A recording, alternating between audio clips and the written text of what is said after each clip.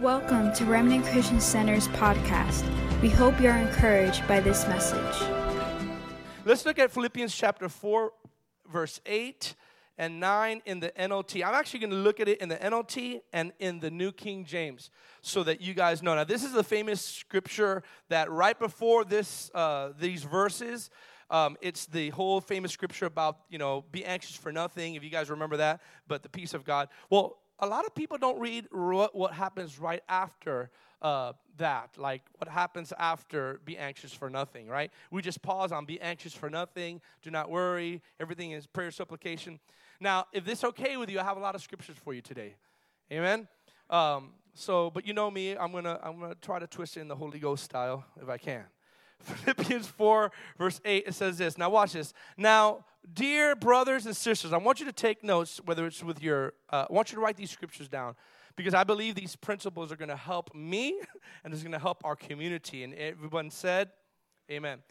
Dear brothers and sisters, one final thing. Now watch this, underline this. Fix your thoughts on what is true, honorable, right, and pure, and lovely, and admirable. Here's another phrase, think about these things that are excellent and worthy of praise.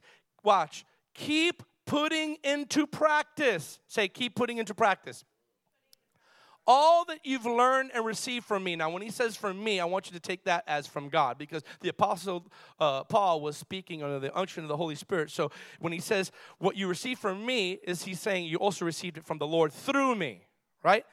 Everything you heard from me and saw me doing, then the God of peace will be with you. So it says fix your eyes, or fix your thoughts, fix your minds. That's in the NLT. In the New King James, if most of you have New King James, it says something a little bit different that I want to harp on to really set a foundation of the principles that the Lord gave me. And it says the same scripture, brethren, whatever things are true, whatever things are noble, in the New King James, whatever things are just, whatever things are pure, whatever things are lovely, whatever things are good report, if there's any virtue, if there's anything praiseworthy, watch this, meditate on these things. Meditate. Everybody say meditate. Now, meditate is not a New Age thing. The New Age thing kind of perverted that, but it was originally from Scripture. All right? So meditate. Don't freak out about meditation. I'm not, some people think of meditation, the monkey Rafiki,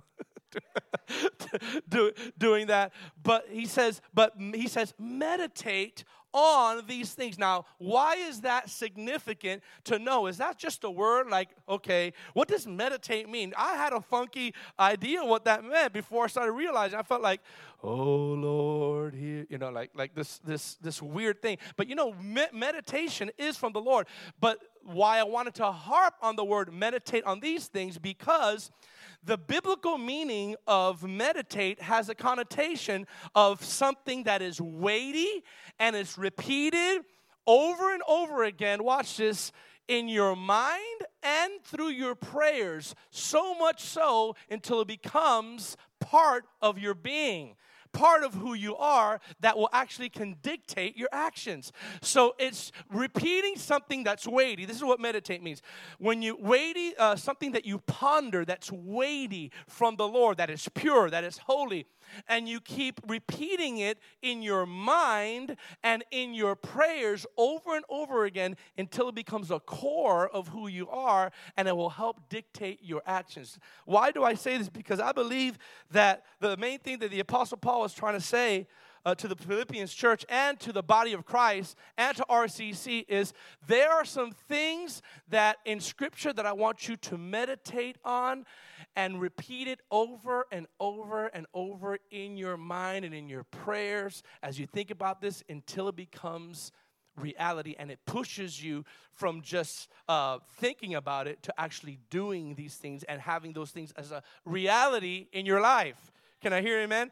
So those things will eventually fuel your actions. Now, I said this because I want to encourage you to think or meditate in 2020 on the following things. I'm going to give you some things. I was driving and I had to pull over.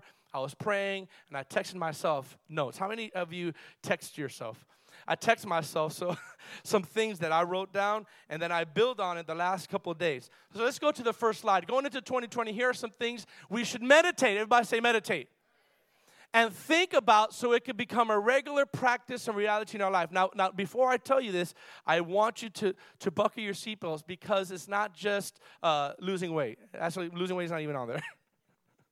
but that should be a goal too. I mean, I'm not saying nothing about that, but what I'm saying is I really feel that this is very significant. So the first one is this. Now, you're going to shout on this one. The first one I want you to meditate on over and over again in 2020 is increasing and using your faith.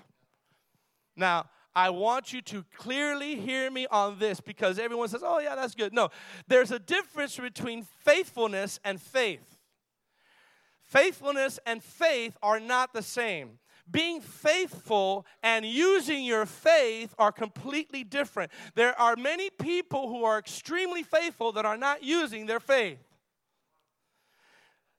Increasing and using our faith talks about a difference between faithfulness and faith. There's a difference between having faith and using your faith. Sometimes God won't do a thing. I'm gonna bust some of your guys' bubble. Sometimes God won't do a thing about your situation until you activate and use your faith. And some of you said, well, if God were present, and if God loves me, and if God really is for me like he says, why is he not doing anything for me? And the mistake that we make, and the mistake I have made, and I have got angry with God because of what I'm about to tell you. I thought God was going to answer my prayer based on my longevity of faithfulness for him. But let me tell you something. God is not going to necessarily answer your prayers just because you've been faithful, even though that is good. Don't throw rocks at me for a second. God is not necessarily going to just answer your prayers just because you've been serving the Lord for 20 years. And then you get mad because your prayers are not answered because you say, God, I've been serving you for this long. Why haven't you done anything? Because he's waiting for you to take authority by using your faith. There are some things in life that God will not do for you, even though there's a present situation there, because God did not say without faithfulness it's impossible to please him. I'm going to go over this side. He says without faith it's impossible to please him. Faithfulness is extremely important, but we cannot stay silent based on not using our faith, especially as we enter the new year, and expect God to answer our prayer just because we've been faithful. Here, let me give you a little insight of transparency. I'm going to be transparent. When I've been suffering the affliction that I've been suffering with since October of last year, that has been painful. Sometimes it's very painful, and sometimes it's minimal painful. But sometimes it'll just flare up. This is this uncommon nerve disease. That's what they're saying, all right? This uncommon nerve, pudendal nerve neuralgia, right? And I'm not ashamed to say it to our body. Some of you already know it, all right? With this thing, it was very debilitating that sometimes I couldn't even walk. I couldn't sit, but I had to do it. And I got mad at God, watch me, church, hear me, church, because I felt that God should have done something for me because I'm faithful, and because I am leading the people, and there are some things, especially when you talk about demonic spirits, which we're not talking about, but there's some demonic activity that is not going to go away out of your life unless you use your faith. I'm going to show you an example in Scripture that although Jesus was completely faithful, he could not get results until he used his faith. Come on, say increase and use your faith. And the way that you use your faith is by proclaiming something what you believe and declaring it, and then matching your proclamation by your actions. In other words, if you really believe that God is going to heal that person out of the wheelchair, you will actually go to the person with the wheelchair, lay hands on them, and declare, I take authority over this sickness, rise up. But you can't see healing just by saying, I've been faithful. I've been faithful in my walk with God. God is going to heal that person as I walk by them because I've been very faithful. You have to use your faith. Turn to someone and say, use your faith. So watch this. I'm going to share this something. There's a lot of good Christians whose lives are messed up, and they can't understand it because they think that God needs to answer their prayers based on their faithfulness. No, your reward for your faithfulness is mostly in heaven. And it's here on earth too, yes. Your reward, I'm going to make it very clear, there's rewards here on earth for your faithfulness. Absolutely, I've experienced it. There's rewards in heaven for your faithfulness. Actually, one of the main rewards in heaven is because of your faithfulness. But some breakthroughs on earth must have your faith to be exercised. You say, well, where is that in Scripture? All over, but I'm going to harp on one. I want you to see. Every time you use your faith for a particular situation that's hard, it causes your faith to grow. Oh, I'm going to say that again. Every time you use your faith to believe for something and then actually walk in that direction that you believe in, listen, if I didn't have faith that God was going to come through to be able to help us with to buy this building, we would have not had that meeting and say, let's go through it. Did we have the money at that time? No. But my faith says, I know that God's going to do it, and we begin to declare it. And God supernaturally provided for the closing costs this February. Can I hear an amen? And so every time you use your faith for something that's impossible, it's extra strength for the next big challenge you have coming forward. It's extra strength because if he did it before, I remember one time I was kind of nervous and about things, and we were having a game night with some of my spiritual sons just a couple months ago. We're having a game night, and I kind of slipped, and I said, we need this, and we need that, we need this, and we pray. One of my spiritual daughters goes, PG, relax. God gave you a building. You'll be all right. Now, you may think that's funny, but that builds faith because I'm like, wait, he did it before. He did it before. He'll do it again. I've seen you move. You move the mountains, and I believe you do it. Come on, you can sing better than me. Come on, help me out, Christina. Come up here and sing with me. Say, he'll do it again. He'll do it again. There are a lot of people who are extremely faithful that are not using their faith. Woo! Can I go over this side, Lou? There are a lot of people that are extremely faithful but are not using their faith. I made that mistake. Now, that wasn't the old PG. The old PG would use faith all the time. But when you're under pressure, things change. You just got to learn a couple things. So you're under pressure. You're like, oh, Lord, but you see, I literally said, Lord, you know how long I've served you. Why aren't you doing this? Why? And the Lord is like, I'm not going to do a thing. I remember, how many remember Papa Hagin? Kenneth Hagin. Okay, I'm gonna identify the type of people in this room. Who knows Papa Hagin? Papa Hagin. Wow, I can't believe it. You guys don't know who Papa Hagin is? Well, he had a vision one time, and he saw demonic spirits really trying to harass him in this vision, and in this vision, he saw Jesus standing at the foot of the door at the bed. You remember that? And Jesus was just standing there. Could you imagine you're going through something and you see Jesus going? And you're like, do something. And the whole time he's being tormented and he's being scared, and he sees Jesus at the front of the bed just staring at him. You remember that story, right? And he's like, Lord, and the demon said, Lord, why didn't you do anything? You were standing there. And the Lord says, I remember in the book, there's like he saw a drop of the blood of Jesus on his bed or something like that in this dream. And he said, one drop of my blood is more powerful than all the host of demons combined. He says, I'm not going to do a thing because the one who lives in you is greater than he was in the world. You need to use your faith and take authority.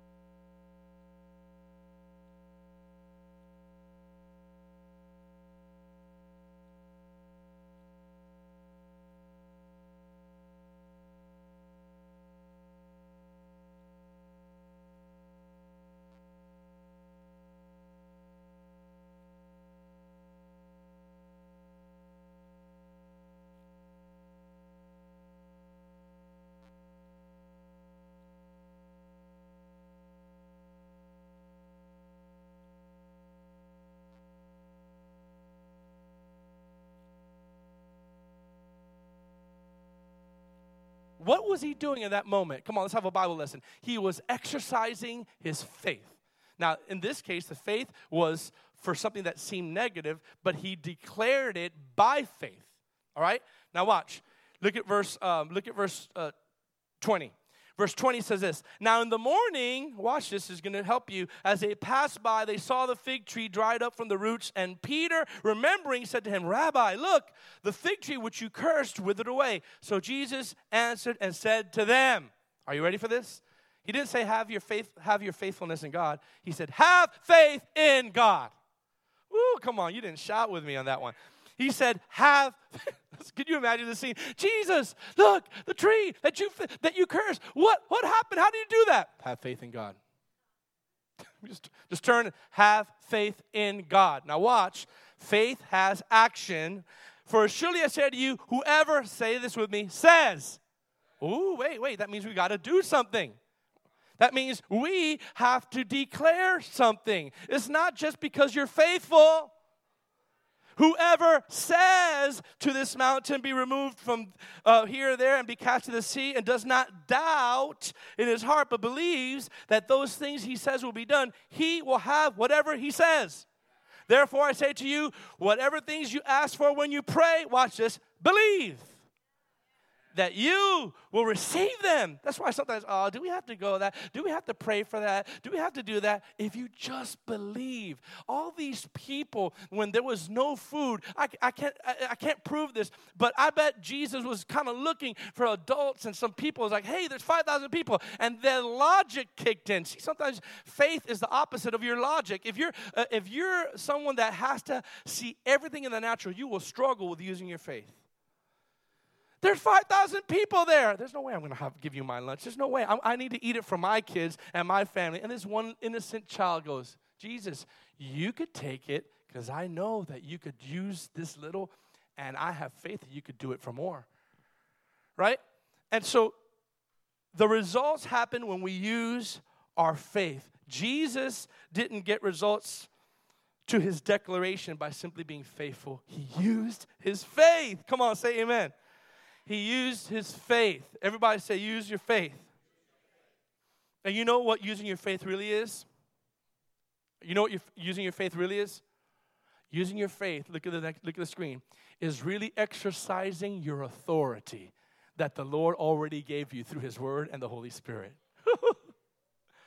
Using your faith is really exercising your authority. Say my authority. Say my authority.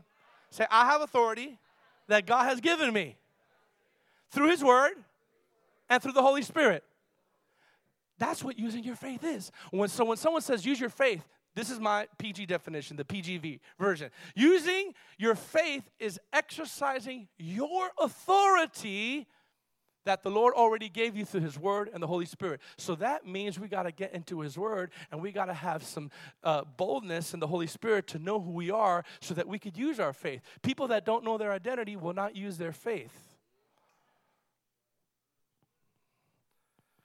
People that don't know their identity will not use their faith. Can I hear an amen? So in 2020, I'm going to encourage you, use your faith. And before I go to the next one, every time you use your faith grows. Every time you use your faith grows. Could you imagine if I could believe God for $20,000 that I've never believed God for in my life, and it happened? It ain't nothing but a thing now. Like when 5,000, I'm not trying to be boastful. I'm just saying he did it for me. Right? Like 10,000, oh, you need to come with 5,000. God gave me 20,000. Back up, devil. Right? Amen. The second thing I want you to meditate on, the Bible says to meditate on these things. Look at this. Uh-oh. See, I don't get any amens. I didn't get any woohoos. Fasting and praying. If I could be completely honest with you as your pastor, we have prayer every Tuesday. I lead as a lead pastor. The Lord told me, you will lead that. Sometimes it's hard to have a lot of things. But I lead prayer every single Tuesday. And maybe out of our whole community, about 5 of us show up. Now, this is not to degrade anyone. But we need to put a greater value on prayer. if we're going to go anywhere in 2020, we must put an emphasis on meditating more on prayer and fasting. If you're going to have any real breakthrough in your life in this next year, you and I must meditate more on fasting and praying. And you said, well, I like to eat. So do I. So do I, probably more than you. But I know that where God is taking us, there has to be a degree of sacrifice. By the way, you want to know a curse word in the church is sacrifice. You throw in heaven and hell, those are two other curse words. Sorry, more hell. But or sin or repentance. But if you're going to see any real breakthrough in your life, these two essential disciplines are vital and necessary to be active in your life. I want to share some biblical principles here of why prayers and fasting through the Bible. Because every time a nation or an individual needed something urgent, like an urgent breakthrough, every time a nation or a people needed an urgent and supernatural breakthrough, you know what they called the recipe for the doctor, the spiritual doctor? It was call a fast and call a prayer and prayer. So it's not just fasting. By the way, let me pause and say this. I appreciate all the millennial ways of fasting. I appreciate all that. But the true biblical fast is being without food or water. It's not, so you do however the Lord leads you. But a true biblical fast is every one of them fasted food. I'm going to share with you people who are in dire need, or nations that were in dire need, that when they needed a breakthrough, they called a fast, and every single time God came through for them. There are some situations in your life right now that you need major breakthroughs, and prayer alone is not going to cut it. You need prayer mingled with fasting. I know it's almost blasphemous to say that, but I'm going to prove it to you. So I want you to commit to building your personal prayer life. Say personal prayer life. Come on, say corporate prayer life. You know what corporate prayer life is? Is going to be uncomfortable. Yes, I'm going to admit it's going to be uncomfortable. You're going to be tired. Yes, I admit. You're going to be coming home from a long day of work and you're going to be dragging. Yes, I admit it. Yes. But it's time to make those sacrifices. If we were living in the days of the Bible, Paul would look at us and say, what's wrong with you, fool? You're complaining that you're not going to prayer because you're tired? My friend's just got his head cut off going into prayer, and he was told they're going to kill him, and he did it anyways. All the time you see John and Peter. I was telling this to my friend. John and Peter, they're walking, and the miracle at the gate, right? And the gate. You guys remember that, right? Where there's this crippled man. He was at the gate, and he was crippled. Everybody focuses on the miracle, right? And you know, John and Peter said, you know, silver or gold I don't have, but what I do have, I give to you. Rise, right? Everybody focuses on that. Do you know what they were going? The Bible says, and they were going together to the temple in the hour of prayer. They were going to a prayer meeting.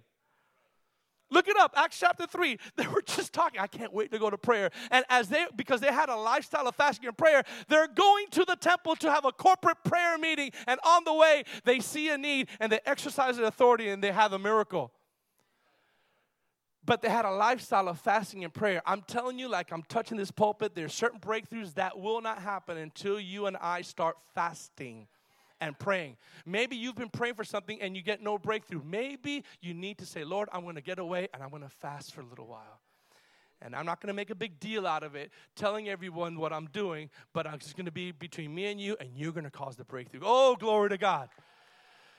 So watch this. I'm going to give you a couple things in the Bible. When an entire nation needed God's urgent favor and mercy on the land from impending judgment, Joel called a fast for the whole nation. I'm calling a fast for the church. Joel was so bold. He says, I want the whole nation to fast. Could you imagine if President Trump says, on this day, we are all going to fast. I'm calling a fast for everyone so that there could be revival in the land. Are you kidding me? So that the Lord would spare us and protect us from abandoning him. And I'm going to call a time of fasting and prayer. In Joel chapter 2, Joel called a fast and prayer. That's why I'm telling you to meditate on fasting and prayer. And I don't care if you're a teenager, this is for you too. And if you're a young adult, this is for you too. And if you're cool like me, this is for me too. I didn't get any amens on that, but it's all right. Secondly, when demonic forces and pressures tried to abort God's prophetic promise to an entire nation, Daniel got on his knees and began to pray and fast. You know, we call it a Daniel fast, but Daniel didn't call it a Daniel fast. He would say, I'm going to call it a me fast. I'm going to call this a George fast. And throughout the history, it's going to be, no, he just prayed and there was a breakthrough. It just happened to be 21 days. He went into fasting and prayer. And glory to God, the angel of the Lord, the archangel, came to him. And many of you know the story. And I'm paraphrasing. And he said, hey, I would have been here earlier. But from the very first day that you started praying, I was sent. But the prince of Persia, the principalities of Persia, withheld me, so I needed help. So the archangel had to come. 21 days later, there was a breakthrough. That's why just because you get a prophetic word doesn't mean you just sit on it without praying. You know why he was praying? Because he saw the prophetic time clock of Jeremiah. Jeremiah had prophesied hundreds of years before that the Israelites would be captive for 70 years. And so he looked at his time clock. He goes, I'm living in the end of that 70 years. We're about to get set free. So watch this. He had a choice. It's written by the prophet, 70 years, we'll get set free. He's like, I am going to pray to make sure this prophecy comes to pass.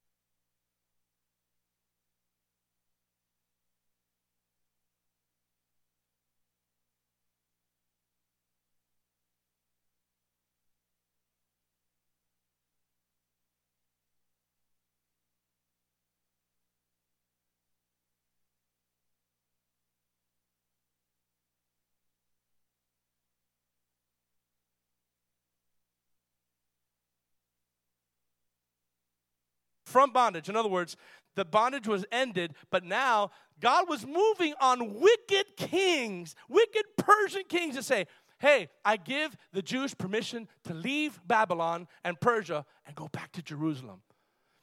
But he knew that on the way back to Jerusalem, after 70 years of captivity, the enemy's going to be a little hot. How many of you know if you got something captive for a while and finally it sets free, you're going to get a little hot if you're evil in that nature.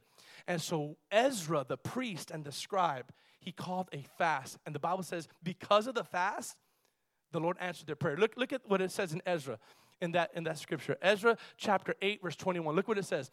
And there by the Ahava canal, I gave orders for all of us to fast. Come on, say fast. Now, he could have just said, everything's going to be all right because God said he's going to give us permission. There are certain breakthroughs that won't happen unless we fast and pray. Come on, say amen. He called a fast and humbled ourselves before God. We prayed that he would give us a safe journey and protect us, all of our children and our goods as we traveled. Keep going. For I was ashamed to ask the king for soldiers and horsemen to accompany us and protect us from the enemy along the way. Because, after all, we had told the king, the reason why he was scared, because Ezra had told the king at one time boldly, hey, those who worship the Lord, God's going to be on their side. Those that don't, he's not. So you better get it right. So now that he's leaving Persia and going to Jerusalem, he was ashamed to tell the king, hey, give me some soldiers because some people are going to mock me along the way. He was ashamed, so he called a fast. Watch. To the soldiers and the horsemen to accompany us, to protect us from the enemies along the way. After all, we had told the king, our God's hand of protection is on all who worship him, but his fierce anger rages against those who abandon him. Look at verse 23. So we fasted. Everybody say fasted. And earnestly prayed. Say prayed. That our God would take care of us. Read this with me. And he heard our prayer.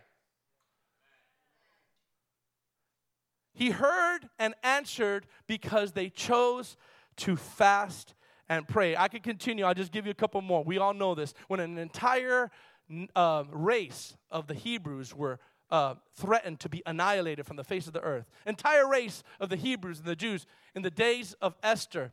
Esther said, I got to do something that's out of the ordinary. I'm going to call a 3-day fast with no water and no food. And she said, all my maidservants, I need you to do the same thing. Guess what? She didn't know what was going to happen. The third day, she had favor supernaturally with the king. And the king lifted up his scepter and said, you could come even though it was way out of protocol, and heard her and told him of the plot that Haman was planning behind the scenes to annihilate all the Jews. He made Hitler look like nothing. He literally wanted to annihilate all the Jews. And because of fasting and praying, come on somebody, this is too quiet up in here. Because of fasting and praying, the Bible gave an entire nation because a couple people fasted and prayed for the whole nation. Don't tell me that your prayers and fasting are not making a difference on this nation, especially even on this church. Amen? I honor those in this house who are fasting and praying for us. Lastly, when the disciples did everything that Jesus told them to do concerning prayer, do you know that there's sometimes we could do everything that God tells us to do and we're not seeing a breakthrough? This is the key. The disciples did everything. They followed the instructions. They declared, they prayed. They even cast out demons. And there was one case where this situation was so bad that it was this demonic man that he would be thrown in the fire, epileptic man, but it was from a demonic spirit, because it says it in the Bible. And it happened since the boy was little. Jesus came and they asked him, why couldn't we cast this one out? In other words, modern day language. We did what you told us to do. How many have you've done what the Lord told you to do? I've been faithful in my house. I've been reading the word. I've been praying. He goes, this one does not come out except by nothing but fasting and prayer. Can I hear an amen? Number 3, I want you to see this. The third thing I want you to meditate on is consecration and holiness. Consecrate in 2020. Greater personal holiness in your life and consecration. Now, the word consecration, the word sanctify, the word holiness are all interchangeable. So whenever you see in Scripture consecrate or sanctify or holy, all right? I mean, look at the presence of God when we start singing, holy is the Lord. There's something about the nature of his holiness. Listen, the angels don't run around his throne and say power, power, power, although he is powerful. They don't say mercy, mercy, mercy, although he is merciful. They say holy, holy. Holy is the Lord God Almighty. Do you realize that personal holiness is of absolute importance? I'm just going to say something really powerful but bold at the same time. Some of us need to make major adjustments in this area of our lives. We've allowed carnality to rule and dictate our Christian walk. We've allowed it to happen, and it basically consecrate, sanctify, holiness means to prepare, to set apart, to be pure and uncontaminated for the sake of purity. That's what sanctify means. Is to be set apart. Is to be consecrated. In Leviticus 20, verse 7, it has these 3 words interchangeably. So you see that it has like the same connotation. In Leviticus 27, you can see it on the screens. They're going to pop up. Consecrate yourselves, therefore, and be holy. To consecrate yourself is to set yourself apart for the sake of holiness. For I am the Lord your God, and you shall keep my commandments and perform them. I am the Lord who sanctifies you. All right? So to consecrate yourself and be holy is to fully give yourself to totally to be obedient to the lifestyle that the Word of God says for every believer. I'm going to say that again because you just missed it. To be consecrated and to be holy is to completely give yourself to be obedient to the lifestyle. Say lifestyle. Say lifestyle. Say lifestyle. I know some of you are tuning me off. I won't say it again. Lifestyle. Well, Brother George, I just got to live and I just got to love Jesus. No, you also have to make adjustments and live right. Oh, but that's works. No, it's not works. It's your behavior. God doesn't automatically change your behavior and your actions just because you're saved. You have got to make adjustments because you can watch whatever you want. Come on, somebody. You can do whatever you want. You can live double lives and nobody knows it. So don't tell me just because you have a title of a Christian that you're living right. Oh, I feel the Lord. Everyone see, the Bible says, be holy as I am holy, right? So watch. I had a definition. This is the PG definition. It's going to be on the screen of what I came up with just in my years of being this long. Look at it, all right? Of what I feel consecrated and holy is. Ready? Here's what it is to me. This is what came to my mind. Is to live with a clear distinction, or you're going to shout with me, from a worldly, carnal lifestyle. The key word is distinction. That means they see a difference. To be consecrated and holy is to live with a clear distinction from a worldly, carnal lifestyle where people can easily identify you as one that is truly set apart for living for the Lord. Woo! That people could say, there is something about that woman or about that man that makes it so beautiful, yet I realize that I'm not there. You know what that is? If we're calling ourselves Christians and we are living in carnal lives, there is no distinction between a worldly person and a saved person. It got quiet up in this Methodist church here. There has to be a clear distinction between someone who is living for God and someone who is not living for God. If there's not, so here it is. You ready? Here's the bomb. If there's not, then there's something possibly wrong with how you are living. If they see you depressed all the time, if they see you angry most of the time, if they see you popping off at work, and yet you have your Bible in your hand. Right, and they see you flirting with girls. Come on, and you're married. Come on, somebody. And no one sees, or you're flirting with men, and no one sees, but you're married. That is not a clear distinction of holiness. What I want you to think about in 2020 more than you've ever thought about is how can I consecrate myself and be holy, despite how I feel. I was talking to Pedro the other day privately about some things. It's his sovereignty. He's holy whether we're going through stuff or not. He's still good whether we're going through stuff or not. He still asks us to be holy even if we don't get our prayers answered or not. I get mad at God. I would get mad at God and say, if we could just be really transparent, I'm going to be transparent.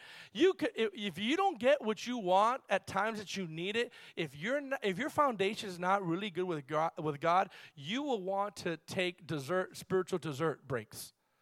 What it means by that is like, okay, fine. If you don't give me that, then I won't have resistance to not watch that.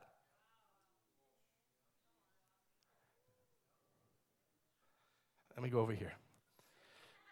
Well, if you don't answer me with that, then you know what? I don't care if I get mad or angry at this person because you're not doing what I want you to do. See, I think the church has gotten mad at God because we're waiting on Him to do something on our terms instead of us doing something on His terms. I want you to think about. I want you to think about consecrating yourself in holiness, even if you have had disappointments. Now watch. This is going to get really good because when you consecrate yourself and you walk in holiness, you are positioning yourself to be a greater candidate for His glory and His presence to come upon you, because now you've created a bigger funnel for the glory of God and the presence of God to come, because the Spirit of God is attracted to holiness. You want to attract the presence of God, you live holy, and you repel the presence of God by living in a carnal life. The Holy Spirit is not attracted to ungodliness. When the dove came down, He came down on the perfection of holiness. And so you and I have got to realize that we are setting us up as a prime candidate to get more of the presence of God when we walk in holiness. Watch, this stood out to me. Look at Joshua chapter 3. This stood out to me. This stood out to me. Say, I'm a prime candidate to receive more of the glory of God and the presence of God when I sanctify myself. Now, pause, because that, I know some of you are like, well, God will come on just anybody. Let me tell you something.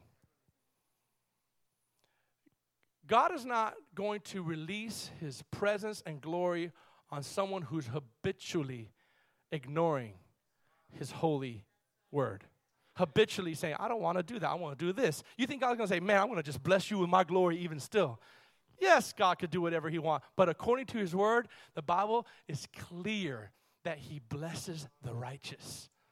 Now watch, are you ready for this? This stood out. I've been read for years. This stood out to me. Oh, this is so good. I could slap myself. Glory to God. Look at this. Joshua chapter 3, verse 5. Listen, we're going to go over verse 5 yet. I didn't get my coffee in the morning, so maybe that will help. Look at this. Watch this. This is crazy. I've read this story a million times. I never got what I'm going to tell you until just a couple of days ago. And Joshua said to the people, come on, say sanctify. Say sanctify. Say sanctify. For tomorrow the Lord will do wonders among you.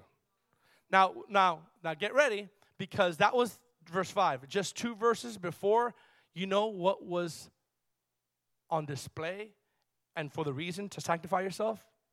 The ark was coming. The presence and the glory of God was there. And He said, because the glory of God is there, I need you to sanctify yourself. Now watch this. Are you ready? And they commanded the people, saying, when you see the ark of the covenant of the Lord your God, and the priests and the Levites bearing it, then you shall set apart from your place. This one stood out for me. And go after it. Woo! Go after it. In 2020, I'm telling you, go after the presence of God. Go after it. Go after the glory of God. Go, position you and your family. Say, I'm going after the ark. I'm going after the presence. I'm going after the glory. But in order for me to go after the glory and receive the glory, I need to sanctify myself and live right. That's a message that's not preached anymore in the churches. That's why I'm not getting a lot of amens and claps this morning. Because to preach on holiness in 2019, to preach to live holy is absurd to many people. But I don't care. I'm going to preach it. I'm going to preach it. I'm going to preach it. I'm going to preach it. I'm going to preach it.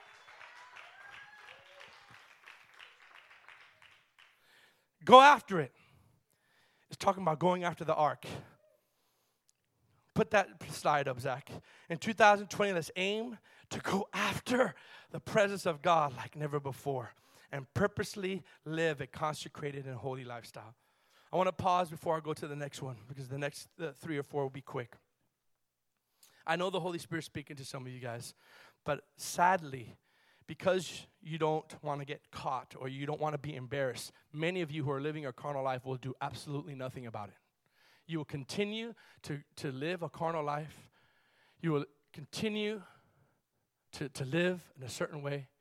And we get spiritual amnesia. I was talking to a good friend of mine the other day, and it's like after a breakthrough in their life to only come back and totally forget everything that God has done to them, with them.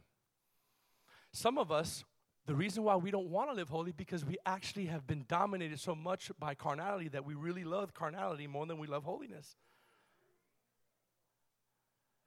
And I say this as your pastor to say, you must turn around. Because sooner or later,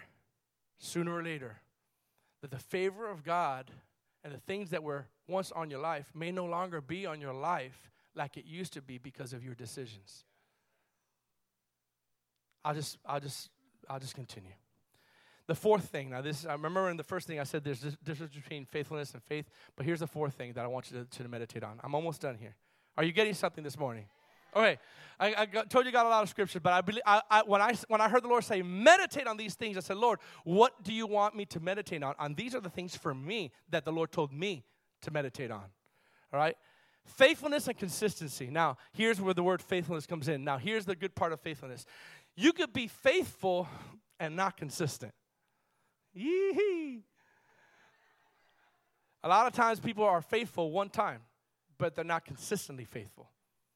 You're faithful in your tithe one time, but you're not consistently faithful. You come to, let's just say, worship practice or worship or service, however you want to call it, and you're faithful, but you're not consistent. Help me, Jesus. And so in 2020, for me, I have decided I want to be not only faithful, but I want to be consistent. Come on, I want to be consistent. See, you could be faithful to the Word of God and reading the Word in your devotionals, for three days in a row, and you're saying, man, I'm on cloud 9. And then you stop being consistent, and then you open up yourself to all these other things. The key to breakthrough is consistency. The key to breakthrough is consistency. Come on, say amen. So identify areas right now as I'm preaching in your life that need strengthening and need you to be strengthened, that you were weak in this year or in your life that needs faithfulness and consistency. So think about it right now. Don't raise your hand. Think about what is in your life that needs to be strengthened in areas of you being more faithful and consistent in. I could think of a couple of them that I'm just going to share with you. Number one, some areas that we could all be faithful and consistent in is every time you get paid, do you give 10% to the Lord in your tithe? I know some people don't like that. I really don't care. I love you. I love you, but I'm just going to tell you, we can't pick and choose what part of the Bible we like and what part we don't. It's like, I like the part where, he turned water into wine because I like wine. But don't tell me about that other stuff about giving. And then people come up with these real weird revelations of why they don't give. Like God is going to change his word. Anyways, how about faithful and consistent with what you do with your time? Faithful and consistent with what you do in your time. How about faithful and consistent in your local church? Faithful and consistent in your spiritual family, whatever spiritual family you have. Are you actively trying to get plugged into your local church? If not, I want to challenge you. Get plugged in. Be consistent. Don't be one of those people that show up once every 3 months. We love you, but you're not plugged in that way. You can't be plugged in that way. Some people tell me all the time, well, you're judging. I'm not judging. I'm just telling you there's no way that you could grow and be plugged in if you're not. Listen, there's power when you get plugged in, right? This thing right here is good, but when it starts losing power, I need a connection, the body of Christ, in order for it to have power. If I am not connected, I don't have. If I'm not connected to the local body, I will not have fullness of power. Because God doesn't want us to be lone rangers in the body of Christ. Right? All right. Okay, so I'm going to be quick. How about this?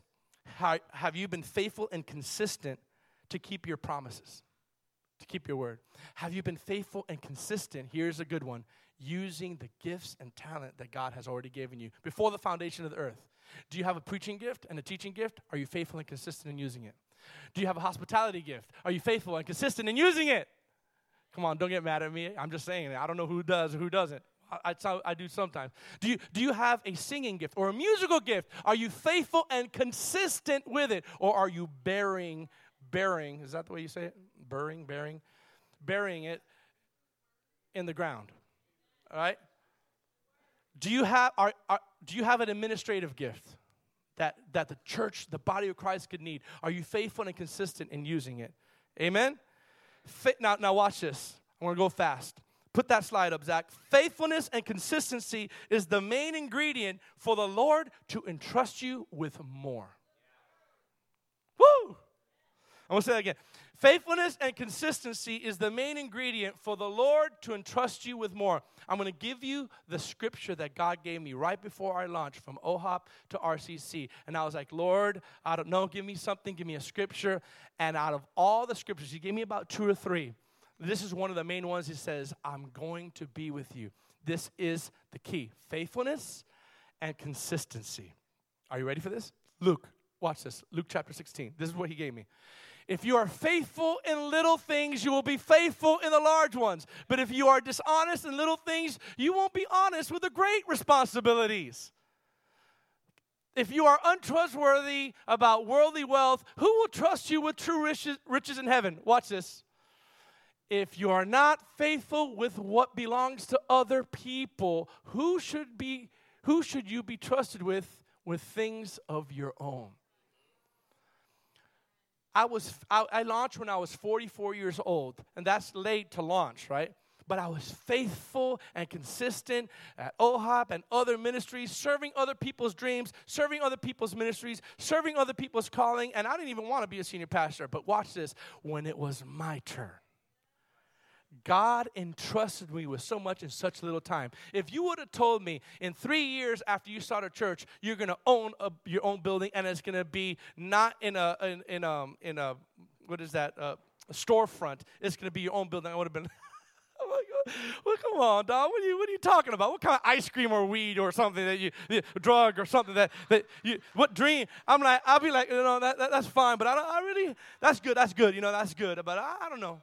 I'll just be honest. I would have been like, He gave it to me quickly.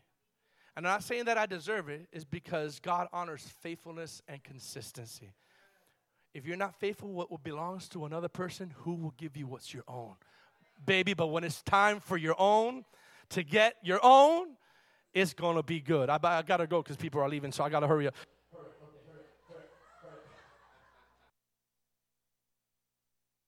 Talk about this much, which I should. Strengthening the family dynamic.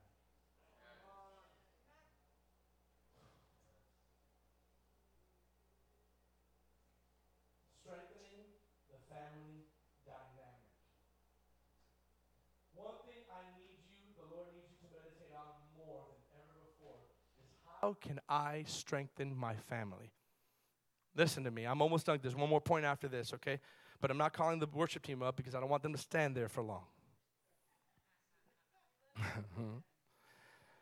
Now watch.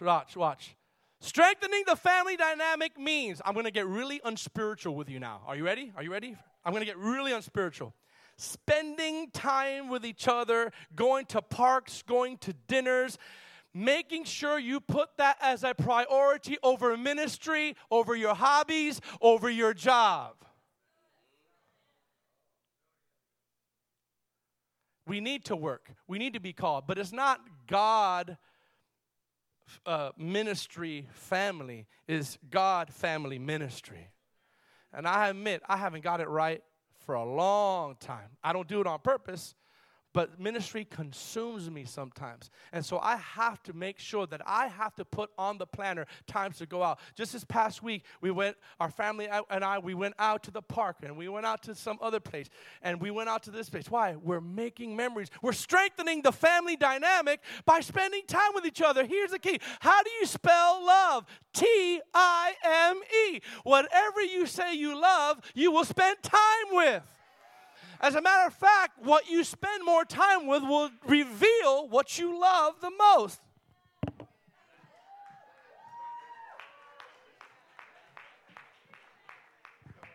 It's expensive, so I didn't want to drop the mic. I had to lay the mic down. Yeah.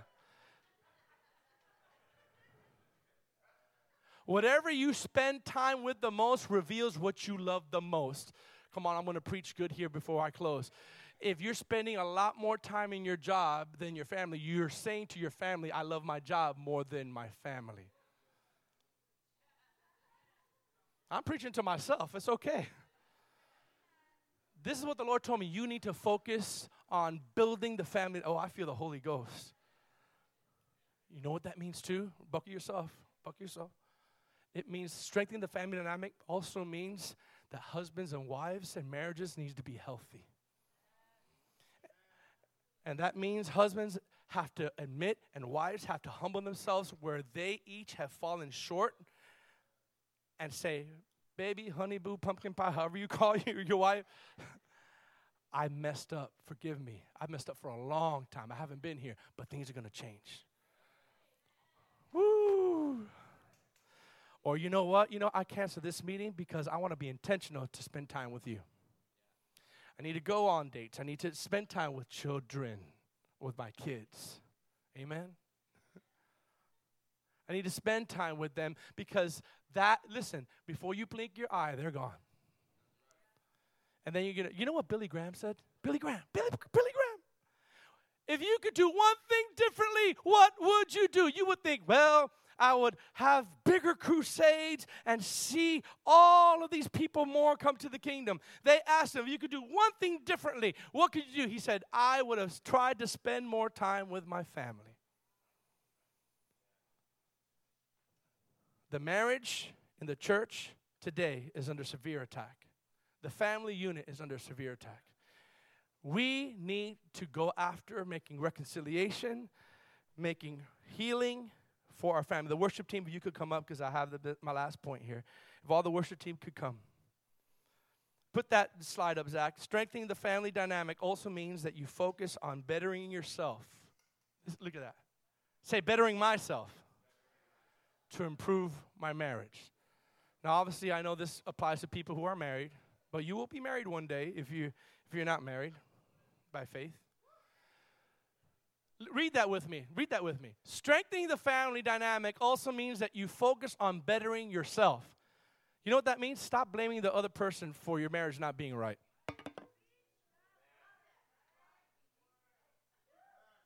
Stop blaming your spouse for why your marriage is not right. Look at yourself and say, what can I do to change? Say change. Say change. If you want to make the world a better place, take a look at yourself. Make the change. Michael Jackson was prophesying and he didn't even know it. Seriously, say, take a look at myself and make a change in my family. You know what I'm praying for you and for RCC? That we become an Ephesians 5 and 6 community when it comes to our family. What's Ephesians 5 and 6? Ephesians 5 talks about the role of a husband and a wife. The role. Husband. You know, a lot of women when they don't know the Bible, because we're westernized, we see submission from a Western standpoint. Right? We see it like, I ain't gonna submit to him. Shoot. You know, Spanish people got that little extra muscle in their neck, you know. God created an extra muscle in Latina women, right? Right here. You get that yourself. Okay.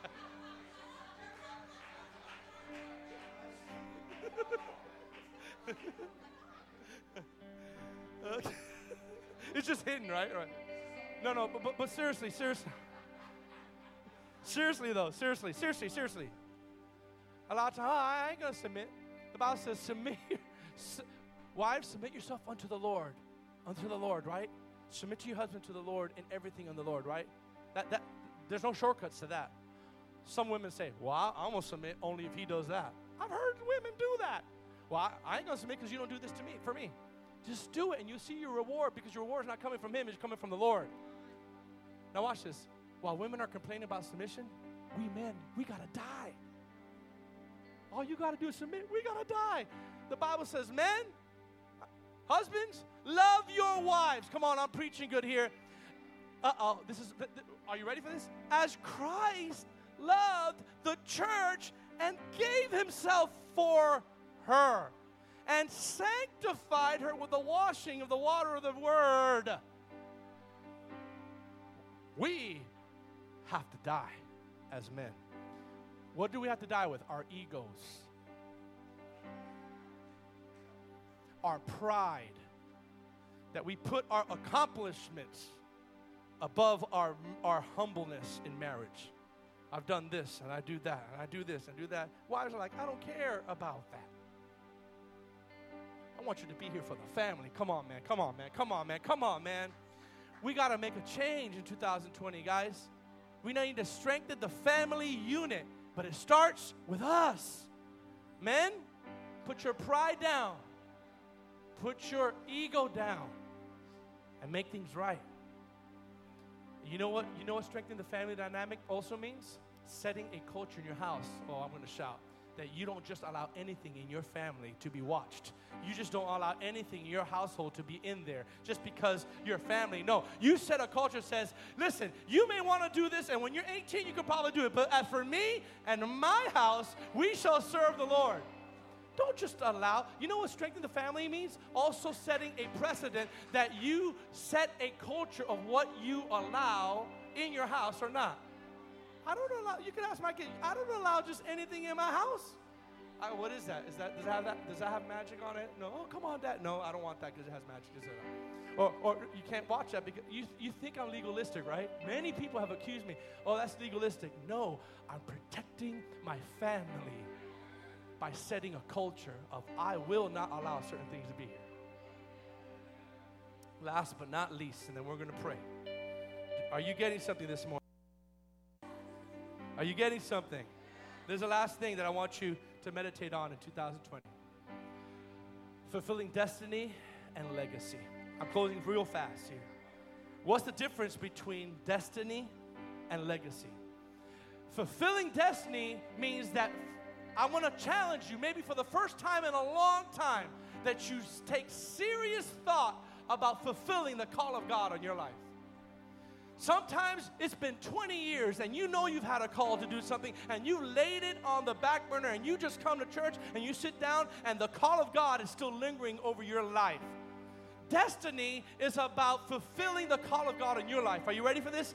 Legacy is about helping others fulfill the call of God in their lives. Many of us are stuck with, how can I fulfill the destiny in my life? I got to fulfill my destiny, and that's great. I got to fulfill my destiny. I was talking to Stephen, and he said something so powerful. Legacy is building something for the next generation.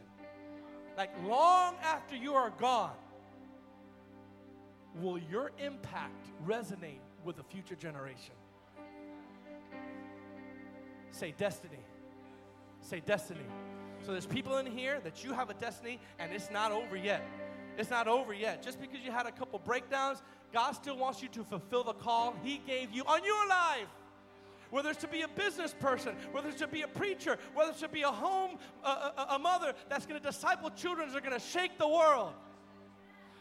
God is saying, focus on your destiny. But two, do something this year coming up that will cause you to have a legacy mindset. I'm in an age right now, I'm 47 years old. And I'm going to be very honest with you. I've been doing my destiny for a long time now. So yes, I still get fulfillment in that, but I've gotten to an age in my life where I've been doing it for so long, I now get happier when I see other people do their calling, and I have a part of it. Legacy is leaving things behind, fulfilling destiny, and leaving a legacy in your children, leaving a legacy in your church. I'm going to say something I've never said before in my life, but I think about this often. I say, Lord, what will this church look like long after I'm gone? Will it still be Remnant Christian Center? Will there still be a culture of revival here? Will there still be inner healing here? Last scripture, Proverbs. It says this in the Amplified version. We're praying. I'm not leaving, we're praying. A good man leaves an inheritance, watch this, not just money, of moral stability and goodness to his children. A good man, a godly man, leaves an inheritance of moral stability and goodness to his children's children, and the wealth of the sinner finds its way eventually into the hands of the righteous for whom it's laid up. Guys, I'm going to close with this. Why have we been slackful in these areas? It's time to pick up these things and meditate again on holiness. Meditate again on strengthening the family. Meditate again on using your faith. Meditate again on faithfulness and consistency. Meditate again on the things that you're doing right now, your destiny and your legacy. I want everyone to stand up. Come on. This is the last service of the new year. I want us to meditate and pray about these things. Then we're going to dismiss you. Come on. We're going to sing a song. And as we sing this song, I want you to think about the things that we're going to meditate on this year. How many want to make this a reality this year? Come on. How many want to take what we just discussed as a reality in your life? Come on. Lift up your hands all over this room. Hallelujah. Come on. Let's strengthen the family. Husbands, God is speaking to you. Wives, God is speaking to you.